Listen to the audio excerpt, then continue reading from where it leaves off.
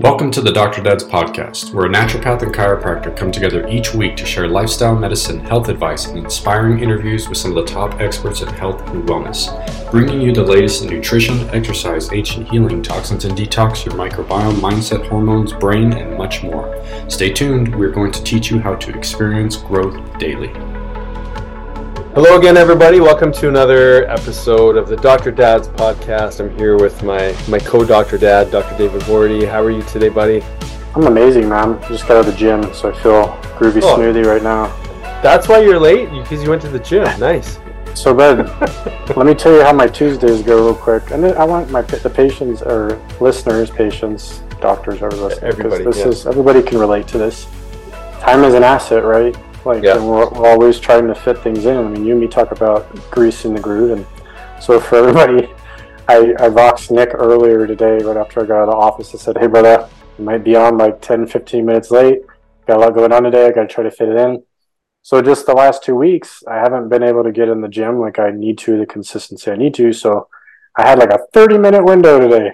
So I left work, ran to the bank, filled my truck with gas, came home, changed, ran to the gym.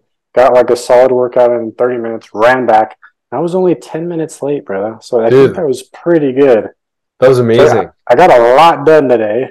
But in all honesty, I was in a place today where I was like, this is priority. Like, I have not been in the gym like I need to the last 2 weeks. I need to get back on track. So I made it a priority. And like, how many times, because we're going to talk about things like this today, but how many times do we default to, oh, I don't have enough time? Yep. So then we just cancel it out. And it's usually things like self-care that get the boot, right? Because we got this thing to do, and this thing comes up, and that comes up. And then before you know it, if you don't get back on track and get back on that horse, all of a sudden there's like a month pass, and you're like, oh shit, I haven't been doing this when I was being consistent, and all of a sudden it's gone. I mean, when you're living a fast pace like you and me do between the clinic and family and everything like that, the consistency of the habit is, I think, the juice. Yeah. And I have found that I'd rather do 15 to 30 minutes of something than just to say, I couldn't fit it in today, so I'll just skip it. Because that habitual just doing something keeps me on it. Mm-hmm. So yeah, I had to get the gym fitted in today, man. So got to the gym, got over here, and yeah, it was on time. I love that that's why you were a little bit late.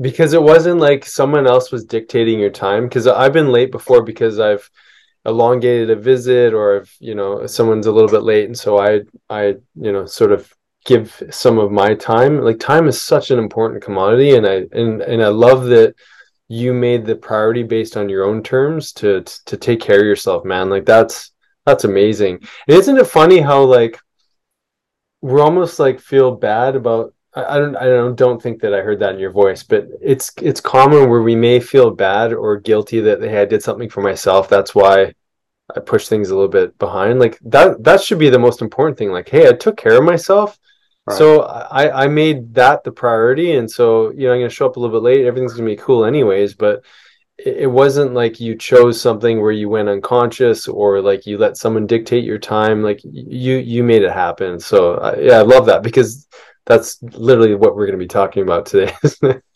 Well, it's huge, right? I mean, if I don't do this, for me, it influences so many things, right? And the people around you. And the people around me. And I know I'm a better version of myself if I can get in the gym at a consistent frequency throughout the week. Period. There's no argument with it. Yeah. It has nothing to do with the physical part of me. That's one of the benefits, but I'm just a better person, man. And my brain works better. I'm in a better mood. I sleep better. I feel better at work. I feel better on my feet all day. And so it's just something that, the older I get, the more I'm this can't be something that is thrown to the side. It has to be an essential part of my week. And even today's today, I got to find ways to get it in. But I've even jumped off with you before on our podcast, done 15 minutes of something, and then I have to run the Diego to martial arts. So it's just something, right? I mean, little bits pay off, and that's the key for everybody who's listening. It doesn't have to be an hour at the gym. Yeah. It doesn't have to be a full hour of anything. If all you have 15 minutes a day, and you do that consistently throughout the week, I mean, that's going to make big changes. It's just the habit piece of it. So Yeah. So totally. So apologize for the tardiness, man, but like, no, man, that's what was going on today. It was a teachable moment is exactly what it was. Yeah. Well, what we were going to talk about today and how it relates to this conversation is, I don't know how many times in a week you meet someone who's just a non-starter. You know, like I'm feeling the depression, the pain, the lethargy, the fatigue, less than myself, a different version of myself, an attachment to an old identity that feels like it can never capture again.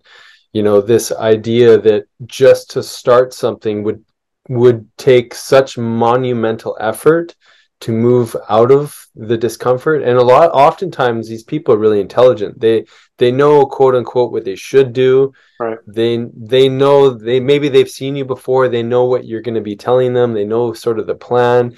Yet to actually start requires so much effort that they just can't. Let's talk about that individual, because that's a common one. Well, this is suffering, right?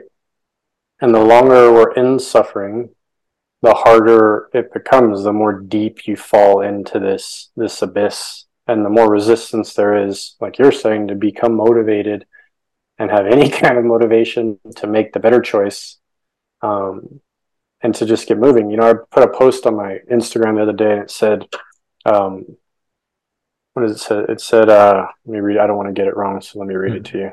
And we talked about this last time, but this is a prime example of this. And when you really think about the way our brain functions, the mind, and the state that we're in, that state determines the choices you make and how you think and how you're going to problem solve. And all these things come with that state. So when you're in what Nick's describing and you're in this suffering, it's not necessarily you. It's not a trait. It's just a state that's making you be stuck in this. So errors are due to state, not trait. And it's no different with what we're talking about. When you're in a state like that, there's a whole onslaught of change in your brain chemistry. And even if you want to, like you're saying, and you know you're intelligent, you know I need to do this and I need to take this step. And if I do these steps, I know I'll pull myself out of it. The amount of resistance that is there is monumental sometimes because of where you're at. I mean, it's crazy. I mean, I've been there in my life. I've watched practice members go through this. I've watched my wife go through this with her health. You know, we've all watched other people experience this in life. But what I want the listeners to understand, what I really want to get into today, is the chemistry of what's happening and understanding methods and practices that you can do to start moving that needle, to allow yourself to start making leeway to get back to where you need to get. Because sometimes it's just baby steps needed. You just need to make the baby step. You get I think it's essential. It's just that little mini step from where you're at, and then you do it again. And even if it's little baby mini steps. Yeah. And we'll talk about the chemistry there. Those reward centers, those dopaminergic reward centers start to get stimulated, and then it motivates and changes the chemistry in the brain to do more and more and more. But it's just taking the baby step sometimes. Yeah. You know? So So I think where a lot of people get stuck too is in the mindset in regarding an identity, because there's an interesting phenomenon that happens as we age, and I've experienced it a few times over the past year, where I've had some lingering pain that I've chosen, or I've reciprocated in my mind a play, it's like someone's pressed play in my brain to say that, wow, you're getting a little bit older, you're starting to feel some aches and pains, right? It's like a paradigm or an automatic tape that plays. And then that's reinforcing this identity that's currently the problem. But I think so much of us, or so many people, get stuck in this old identity of like, well, when I was 20 or 30 or whatever, I used to be able to do this and this and this. I want to go back there. And I think that also gets us into a trap, because we want to go back in time to a time that we can never necessarily recapture. We can't go back in time. We can interpret, differently what happened in the past, but we really have to bring ourselves to the present of like, this is what's going on. This is what I'm dealing with. And I can create a new identity.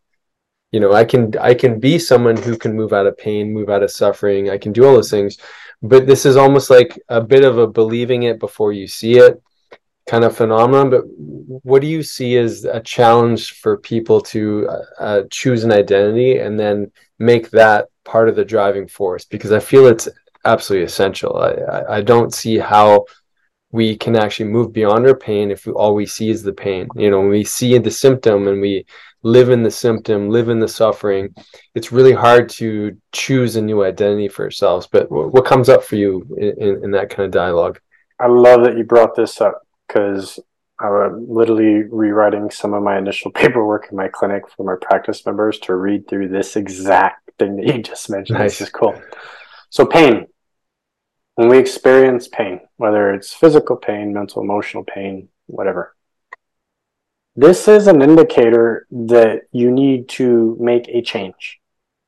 And like what Nick's talking to as far as identity, I'll give you an example. I had a practice member today. She lost her husband, like, I want to say 6-8 months ago. So she's been going through the grieving process. And she was very, very close to her husband. Is one of those couples where like they were just best friends, and like they spent all their time together. Like she didn't hang out a ton with other friends and stuff. Her husband was her best friend. So I mean, when you lose your best friend of, I don't know how long they were married, 60, 70 years, there's a big identity shift there. Yeah. There really is. I mean, think about that. I mean, part of your identity was that partner with you by your side, and everything you do in life is existing with this person, and then all of a sudden they're gone. Mm-hmm. So like you're saying, she can't go to the past because he's not present anymore. So how can she try to identify with the old her? And that's actually where she was stuck.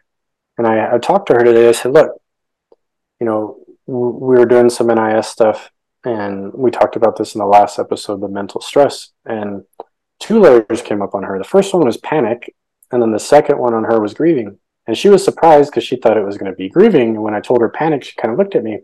Mm-hmm. So then we just kind of talked about why panic would be showing. And the reality for her is exactly what we're talking about. She is in an identity crisis right now. Yeah.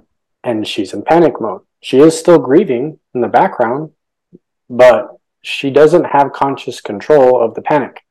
So she's in this alarm state with her nervous system 24/7 in chronic stress. And it's because she keeps living in the past.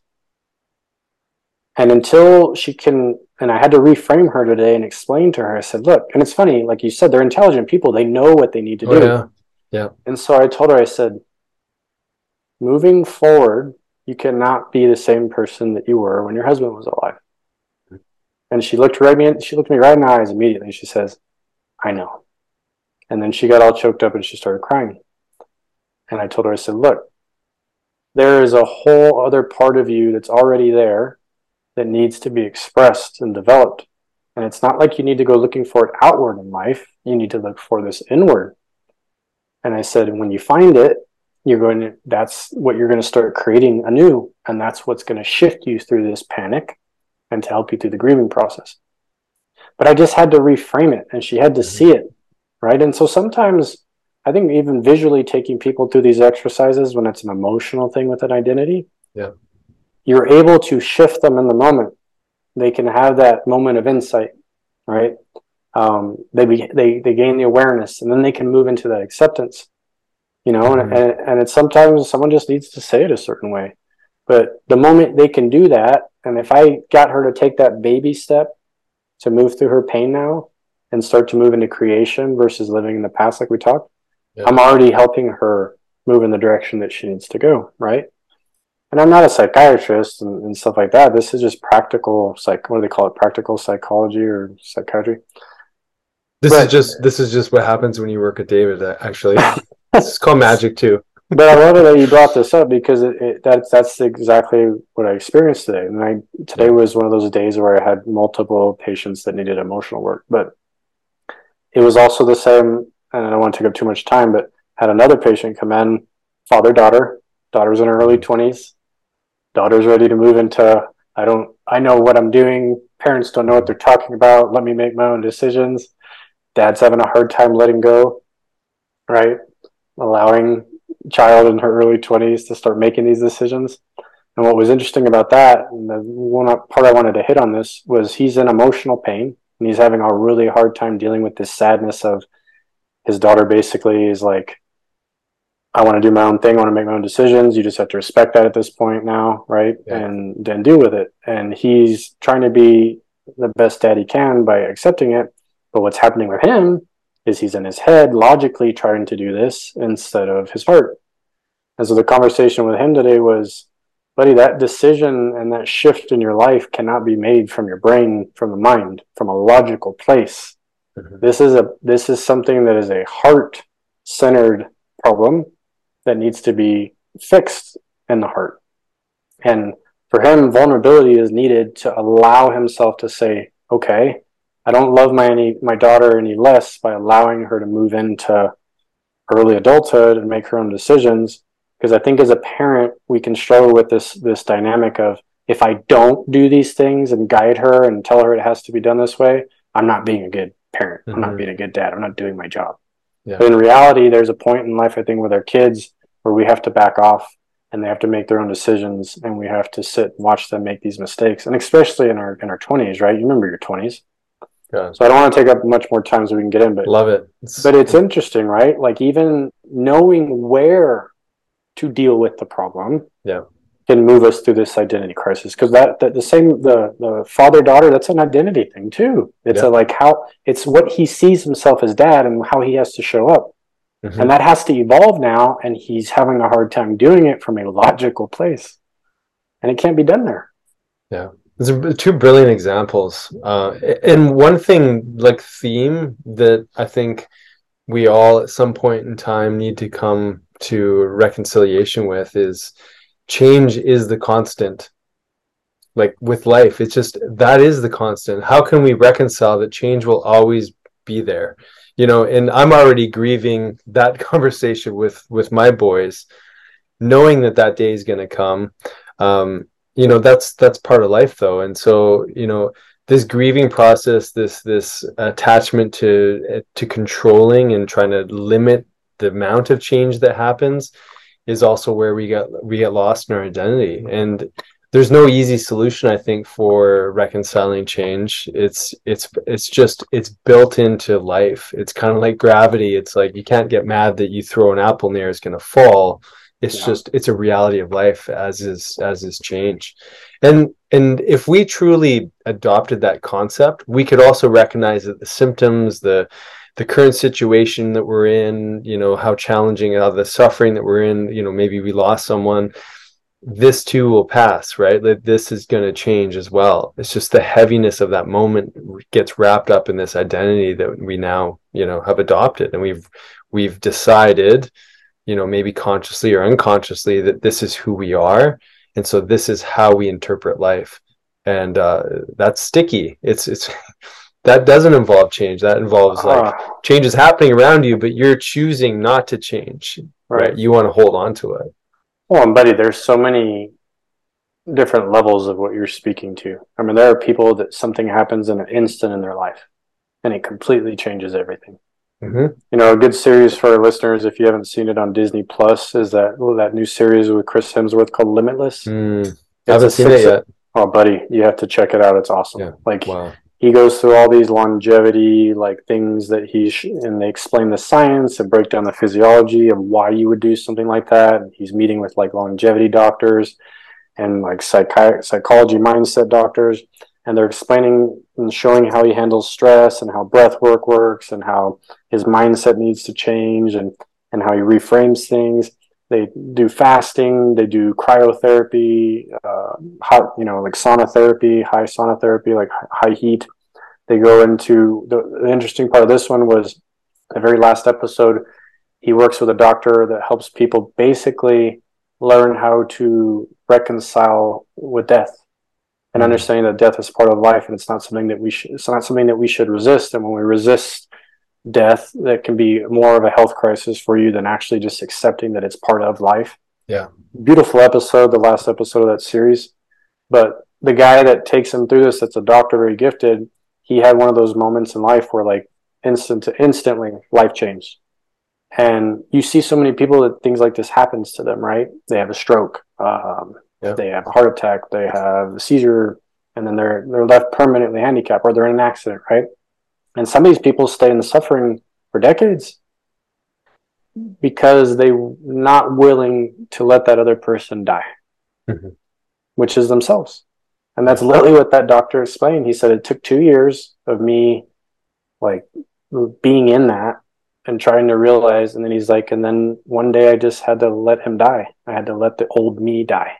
And I had to say, this is just me moving forward. And he healed the moment he did that, the moment he had that awareness and acceptance of, you know, this has to happen. So, I mean, it's just what we're talking to. There's this creation aspect versus reaction. And the problem is when we're stuck in this state, like we're talking, people are very reactive, but it's almost like you're on autopilot. And if you don't have conscious control to get yourself out of this, then it's very, very difficult. Mm-hmm. Well, it's almost like they're living their death over and over and over and over again, and not recognizing that you've just planted seeds for change and this new identity, right? There's a Stoic quote called or phrase or whatever called memento mori, which is meditating on your death, or remembering that we're mortal.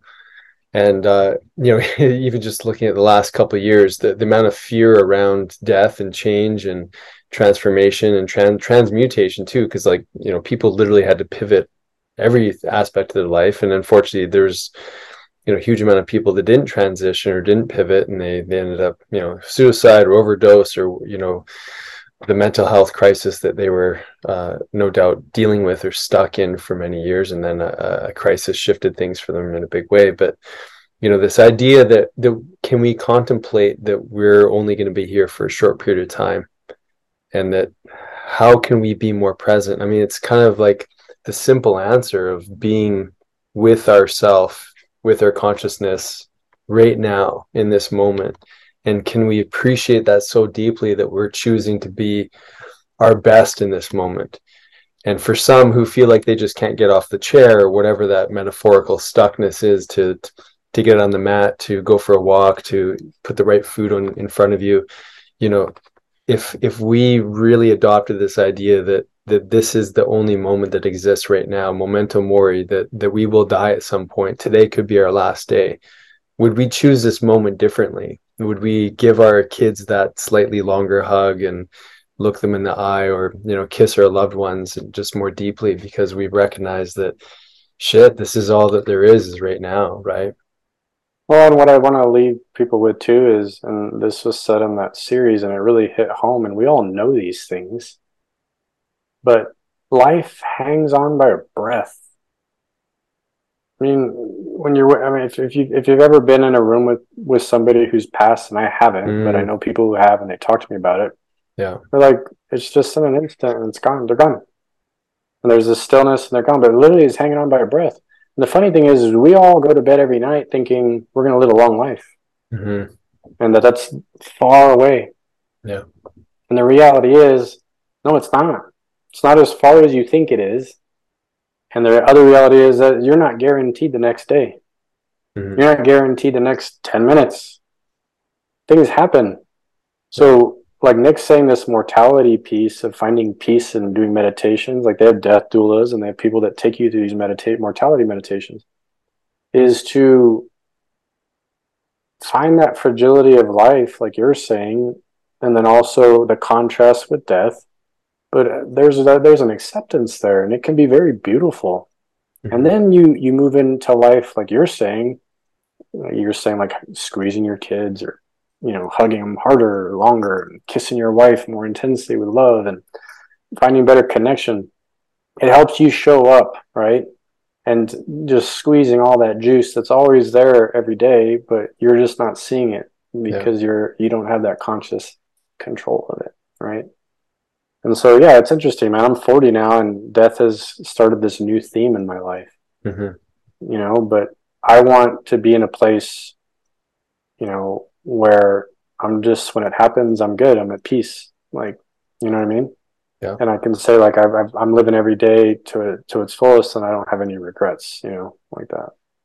But talk about identity, man. I mean, death. There's a different identity of death with everybody. Mm-hmm. Oh, it's so I mean, true. And you know, I can't but think that, you know, the amount of suffering that we're experiencing right now, again, so wrapped up in this old version of ourselves, or like this future, like I should be like this, you know, or I used to be like that, like so wrapped up in this other than now identity that it's no doubt a significant part of perpetuating the state of suffering. So I think like, I mean, you're tearing me up hearing you speak, because I mean, this is probably the most important conversation that anyone could have with themselves. And so I'm so grateful to be having this conversation with you. And, you know, this is kind of the joy of podcasting. We never really know, you know, what direction things are going to go in. But so let's say that this is a foundational piece, which I fully agree that it is. Now let's talk about sort of another layer to this, because there's so many different lenses through which we could talk about, you know, this non-starting, this incapacity to move beyond the suffering of the moment that we find ourselves in. I mean, you look through the lens of the neurological system, just like I do with brain mapping neurofeedback, but like, let's talk about this neurological stuckness that can also be a manifestation for us. okay, so, oh man. So break You it got down. 10 minutes. Go. No, but give me started. Like, where do you want to go with this? Like, Yeah, well, I think, like, you know, we were before we were sort of fleshing out what we were going to discuss today. We were talking a little bit about the biochemistry. So looking through the lens of dopamine. Yeah. So but maybe above that would be the neurology. Whatever you want to say on that. Well, no, let's talk about dopamine, because I think that's just a good point. So I was listening to the Huberman Lab and Jordan Peterson before I went to Masters for NIS, and the conversation was about this dopaminergic reward center and how norepinephrine is a precursor to this. And when you find people that are like, there's two sides of this. You have people that are on this like completely alarm state. They're overstimulated. They're anxious all the time. And then on the other end, you have people that are depressed and they're way too far parasympathetic and they're just down all the time, right? And they have no motivation to do anything. So you have these two opposite ends and everything in between. And then there's like this hinge in the middle, like a seesaw, where we constantly swing. And when we get in these states like we're talking about, it's like that seesaw is completely tilted and it's been tilted way too long. And you've deepened your dive into either the parasympathetic or the sympathetic alarm state or calm state. So what's interesting about our brains is, let's say I'm depressed, and let's say I've been there for months and I've lost my motivation to like basic things to take care of myself. I don't eat right anymore. I'm not exercising. I'm not socializing with people. I don't even want to get up to make dinner for my family. Or, I mean, some people, it's so bad that they don't even get up to even want to like set the table. Like they're like unmotivated to do anything.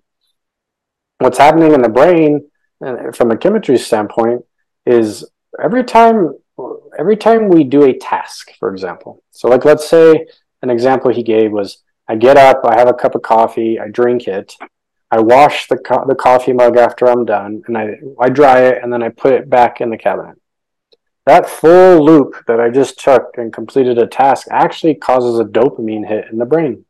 Okay. Similar things like when people do a post on social media and then like they want to see likes hit their post, they're getting little dopamine hits. There's like the in loop of a circuit. So all day long, when we do incomplete tasks, we're getting these micro hits of dopamine, that's the reward center just feeding the brain saying, hey, like that was good. And that's actually what helps motivate us to do more and more of these things. But people that are on this far end of depression, there's like nothing hitting that center. And because they're so down, they don't even have the motivation to get up and finish a full loop of anything. Mm-hmm. So like some of those people have to be taken to where like you just have them do small little hits like I'm talking to start changing the chemistry. So my way I explain this to people is progress, not perfection. Nobody's going to make a 180 turn when you're in a state like that. Yeah. But if you make small baby steps, even if it's like, okay, today I'm going to eat one of my meals, I'll eat a healthy meal, and then the other ones I'll still keep eating bad. That's already a win because you change that one meal that day. And then the next day, maybe you change just one meal. And then it turns into two meals. And so there's these like micro steps sometimes that we need to take, or even exercise. Maybe you just go out and you walk for 5 minutes and you come back home. That's all you did. Still a win because you completed a task. And I'm talking real severe here when like people are really, really down. Yeah. So, but that same message can apply when we're like, we've been doing the right things and then we're sort of like in a funky pattern for like a couple weeks. It's just like find that one little thing that you can do. Yeah. So let me kind of bring it full circle of like why we get stuck where that dopamine's not working real well. Norepinephrine is a precursor to dopamine. So for people that don't know what that is, norepinephrine is basically like speed. Our body dumps this out to respond to stress. Okay. So if I'm in stress too long, a chronic state of stress, basically I can exhaust and not actually make enough of this norepinephrine, and I'm in the dumps. Some people are in the dumps, like I talked, and then some people there's too much. But if I'm in the dumps, I don't even have enough of that hormone to actually have enough juice to give me that dopamine hit. You see how that works? And then on the other end, when people are over anxious, there's way too much of this stuff floating through, right? And they're so overly stimulated with it, it's throwing them on the other end. So our hormones literally are backing up this master system, our brain, all day long to help us keep this balance. But when we tilt that seesaw too far one way or another and we stay there too long, that's where this stuff gets really jacked up and cause lots of problems. And like what Nick's saying is like there's no motivation to do anything. Right? Or on the other end, you can't even, there's just so much stimulation going on, you can't focus on one thing. Right? You're overstimulated all day. So as far as chemistry, I think that's what you were asking me to break down a little bit. Yeah, definitely. Well, and there's some interesting stuff with norepinephrine too. That it has to do with like long-term memory retrieval, and it helps with creativity and things like that. So sometimes, like, you know, this is a good example of like there's a good stress that's involved. Like I get hits of dopamine when I learn something new, and like like a connection is made. Right. And there's so many little chemistry, you know, call it the chemistry of bliss, like this opportunity for this mixing of chemicals that create new connections, that stimulate learning, that you know fulfill that reward loop that happen. And I think for some of us, we're not interpreting the reward either. Like we're also so stuck that we can't actually see the reward. We can't actually see that, I completed a task, like that. I made my bed. That's a task completion. I slept, I woke up, I made my bed. Like, wow, that's a tiny little reward, but it's a big one. I can't remember what general or something gave this amazing speech where it was all about like make your bed, like just do the thing that we're not wanting to do. And so sometimes for people that are so stuck, it's just, to your point, bringing in these really simple little baby steps to like just encourage a bit of a routine, and that you know you're going to get a reward. Like I always feel better when I make the bed. I look at the bed, you know, the pillows are, you know, displaced and the sheets are out. Like I'm going to have to like, we've got these weighted blankets, so it's sort of annoying to make the bed because you pull back the weighted blanket and then you put it down nice, and hospital corners, all that stuff. But then when you look at the bed after, you're like, man, like that's a nice bed. I can't wait to go in there again. So, you know, like little things like that. But I love looking at things through their neurotransmitter point of view. I find it fascinating. And like, I think also like the way that we started this conversation, it's really easy to like get very heady. Like David and I love the cerebral stimulation. Like we're getting rewarded just like listening to each other, you know, share this content. And there's also this heart focus of like this identity piece. And I think that there's an opportunity to really, you know, support both centers in a big way. And we have to find uniquely what stimulates our creativity, which stimulates our pathways, right? Do you want to talk a little bit about that?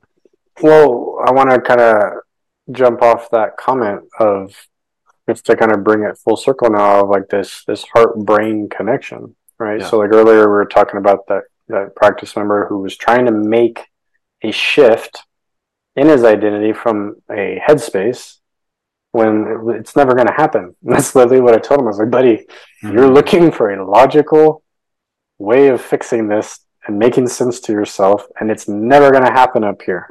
Yeah. Never. You'll be there forever. It's like it's going to come from here, from the heart. That's where that decision needs to change. That's where that shift needs to change. So when we're talking about this motivation, these people that get stuck and we can't even just get them jump started. You and me deal with this all the time. I mean, when we have people that are very ill and sick and aren't well, and they come into us, they're in the I don't want to say a negative way, but they're at the bottom of the barrel, man. Like, they're struggling. So there's no motivation there. That's why they're coming to you. They need help. Yeah. And it's funny because there's no space there at that time and place a lot of times for them to make a big shift. So what do you and me do all the time? It's baby steps with little things that start to move the needle. Yeah. And then the motivation increases slowly. So there's no way to fix this 180 degrees. Mm-hmm. You can't, right? Like, do you know of anything that can shift somebody that fast? I mean, there's some powerful things. Well, there's state changes, which you talked about at the beginning. There's like that's NLP, different, right? Yeah, you can reframe people. EMDR, breath, all that stuff. And the shift will take place because your perception changes. Yeah. But it's still going to take time for that chemistry to start changing in the body. But what I love talking about healing all the time and talking to that point with reframing, you can change somebody's nervous system in an instant. Yeah. By using something like NLP or NIS or some of these techniques. But it takes time once that change is made for the chemistry in the body to catch up. We talk about this all the time, right? Like, dietary changes will make changes, but it takes time, right? Yeah. Yeah. But there's other things that are instantaneous. Neurofeedback, almost instantaneous, starts making changes. But again, the chemistry has to catch up in the body, right? The energy's changing, but the chemistry follows that, right? Follows that energy. Yeah. So coming back to this heart-brain connection, if we're in the wrong place, right, trying to deal with this stuff all the time, you're going to get stuck. You know, and a big part of healing is heart-centered focus. It's not logical stuff. Yeah. And I feel like a lot of people, when they're not well, they're up in their head too much, and they're not where they need to be. And so for that full shift to take place to help people get motivated, there's a heart component there that is very overlooked, I believe, and a lot of medicine, man, a lot of medicine. Well, you look at all the ancient medicine from shamanic to, even if someone's doing, psychedelic journeys or what have you, like there's an integration that's happening in a big way. There's a quote that I think about often in regards to this. It's a Stoic quote as well. I think it's Seneca or one of those guys, but is that don't tell me how many books you've read on a particular subject, or don't tell me you've read the book. Tell me how your thinking has changed as a result of, going through your experience. And like, really, that's what we're talking about, is like, how have you changed your thinking, your behaviors? Like, that's the learning.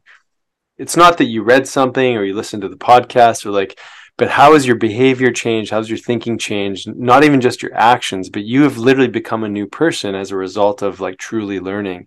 It's sort of like Yoda says, there's no try, there's only do. It's like we get to see that transformation in how we've interpreted our new state, right? I think it's a beautiful way to look at our graduation through something, because we can, hit the gym, we can eat the right food and all those things. But until we've actually started to see ourselves differently, and that may bring us back to that original conversation which is, can you be here in this moment? Can you appreciate our mortality, that this could be our last moment, and like, can we be here in that experience? So, I love that you brought that up, just around like, we can change in a moment, but it may take like a lifetime to actually realize that moment. And that's where that behavioral thinking change really comes into play. Well, we had that, what was his name? The Moment of Insight guy. Oh yeah. Spark, or is it Spark of Insight or Moment? Maybe it was Moment of Insight. Moment of Insight. Yeah. I can't remember his name, but we talked about this, right? The guy's a psychologist, right? Or a psychiatrist. Child psychologist, yeah. And he said he'd work with people for sometimes months or years. And then it was just one session, one thing that he said or they said, and it like changed. It completely changed for them. And like, they didn't need therapy anymore. Like, they were done. Yeah. And that we've all experienced this through life. I want to tell one more story because it seems like the theme of the week. I'm telling you, they come in waves. So I had another patient.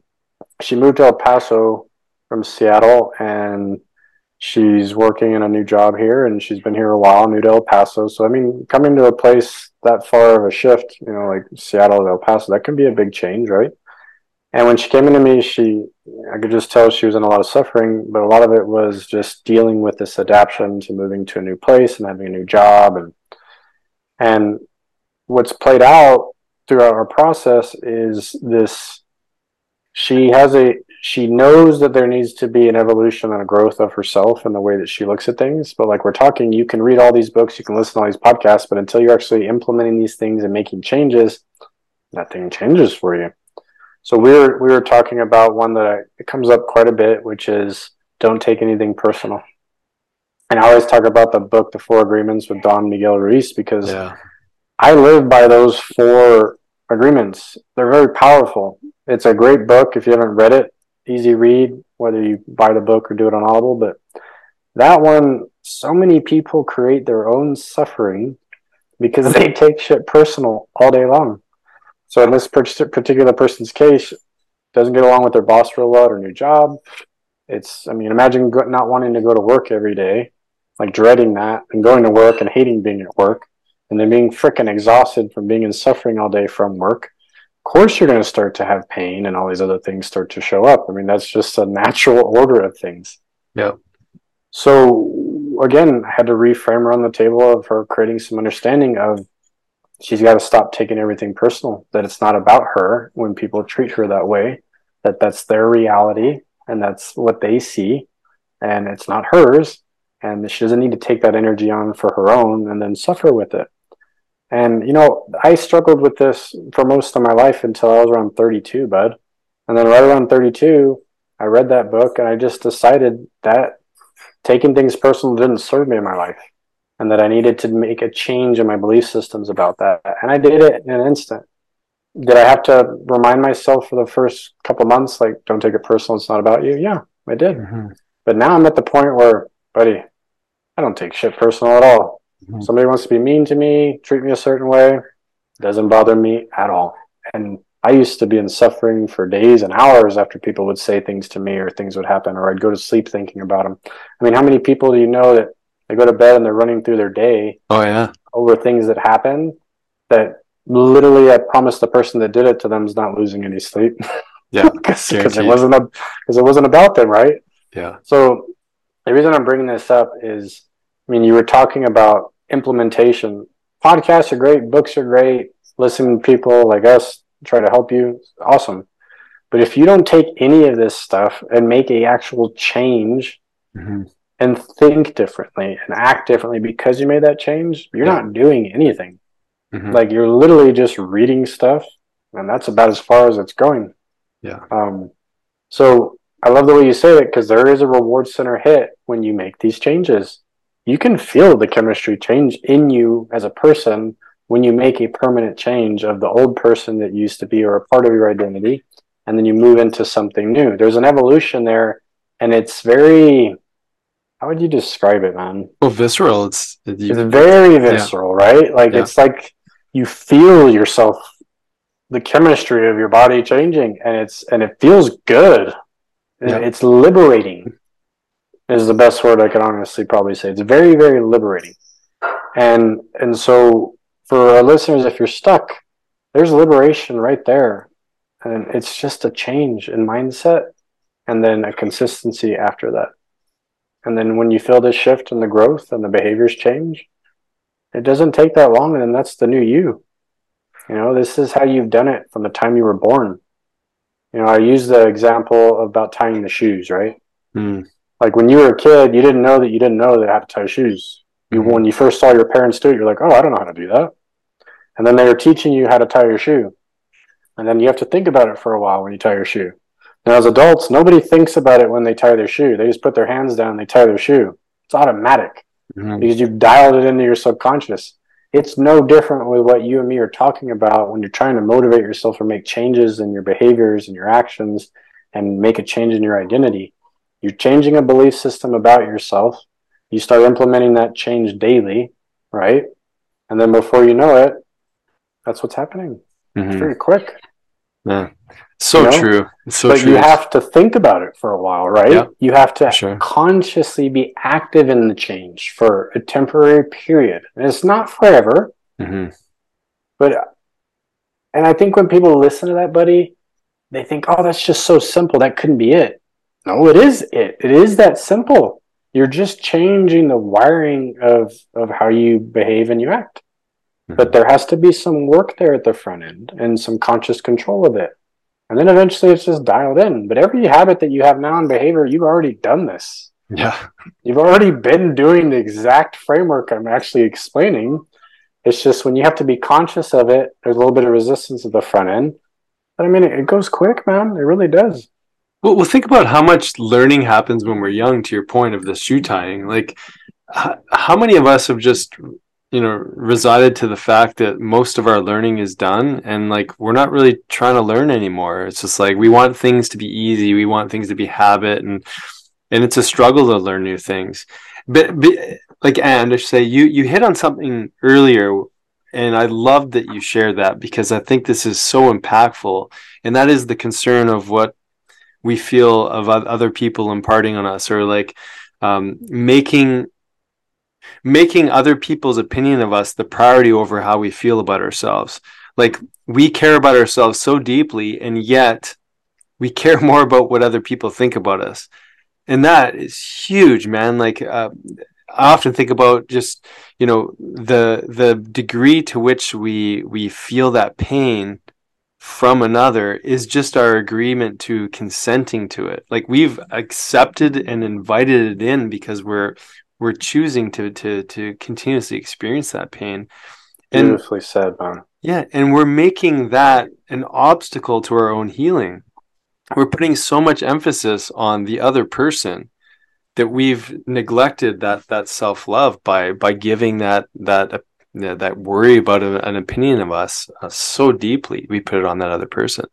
And I think about this often with regards to judgment, because our ability to see ourselves is really, like, unfortunately, a byproduct of how we think that other people see us. And so we're not even seeing ourselves. Like, so our identity is so wrapped up in what other people think about us that we're not even taking time to really honor who we really are, or, who we are going to choose to be, going back to that idea of change. So, I think you hit on we'll have to riff on another podcast just on this kind of concept of letting go, because there is a sticky point for me, for sure. I can let go of, like, and it's been hard for me because I deeply do care what people think about me. And that's always been, a vulnerability of me that I've come to learn how to adapt to more. It's been a challenge, for sure. But where I still find it challenging is those that you deeply love. And so if you feel hurt from your partner, I mean, my kids, I sort of brushed off because I know that they love me, and they say some hurtful things sometimes, but I don't linger in it. But it's when it's Sonia, like, if she pushes my buttons in a certain way, I'll definitely take that to heart in a bigger way. And that's part of my journey at this point in time. I feel like I've done a good job of not letting the environment or most of the people in my life, I'm not letting that affect me. But Sonia, still, it can be a trigger. And I think that's going to happen to the people that you closely love. And just before you jump in, because I know you got some important stuff to stay on this, is that where this really matters is that this can unfold such deep conversations with your loved ones. And it's such an opening to go, like, wow, like, I really felt hurt by what was said there. And, like, it's not about you, it's about, like, this wounding that you showed me through, how you treated me or what you said and whatever it stirred inside me. So it becomes such a wonderful opportunity that I'm really starting to enjoy now. Like, obviously I don't like arguing with Sonia or having any disagreement, but man, it opens up this amazing stream of communication that we just wouldn't get without that adversity. So yeah. Well, it's the vulnerability, right? Well, it's your vulnerability.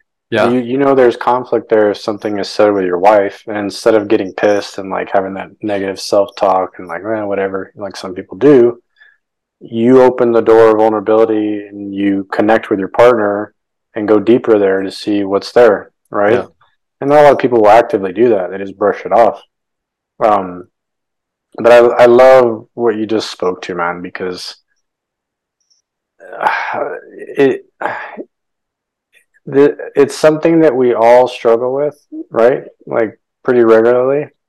And I think and we'll have to really hit home on all this last part because it's like another talking point. I could go on for like a half hour with you.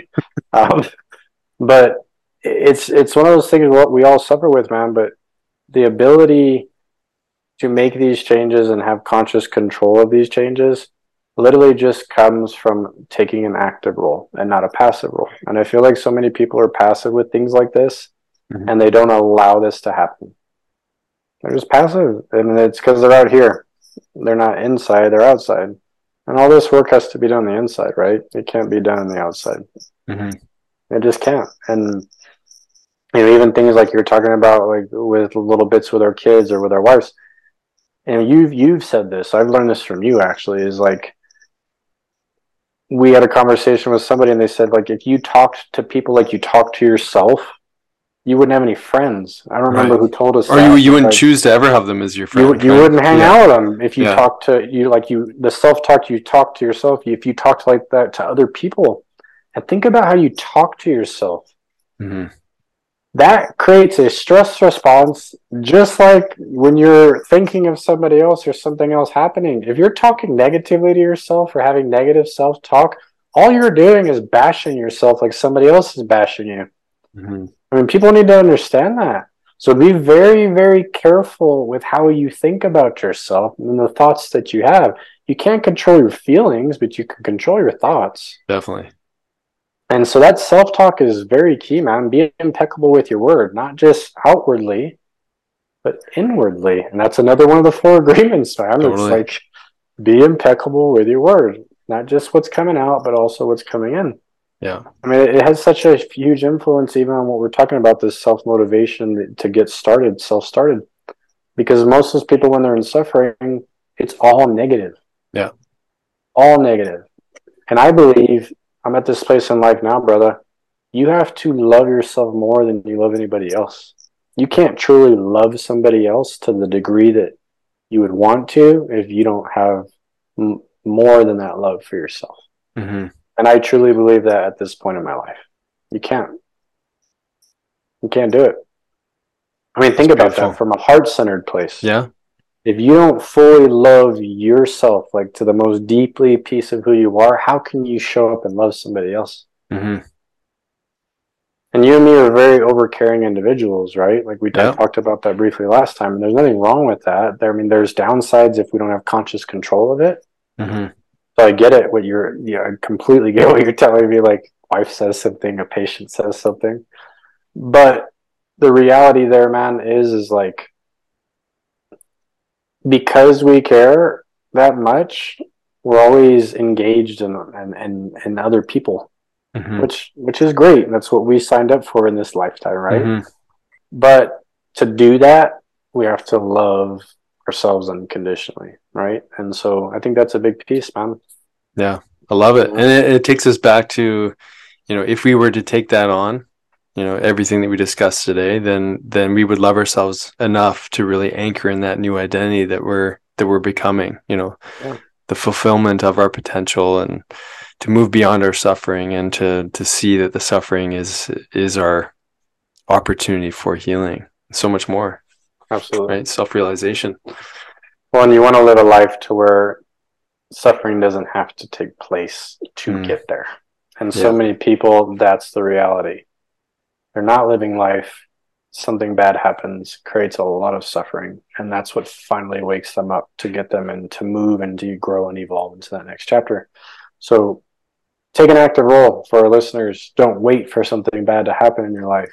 In my early 30s, I just decided to take an active role in all these things. And I spent a decade working on myself. And it's gotten so addicting that I just keep going, man. Yeah.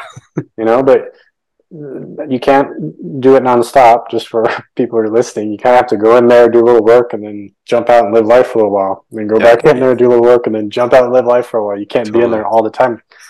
But and it's adaptation and integration, right? Like when you're stepping back out, it's you. Okay, I'm going to apply this to life. I'm going to integrate.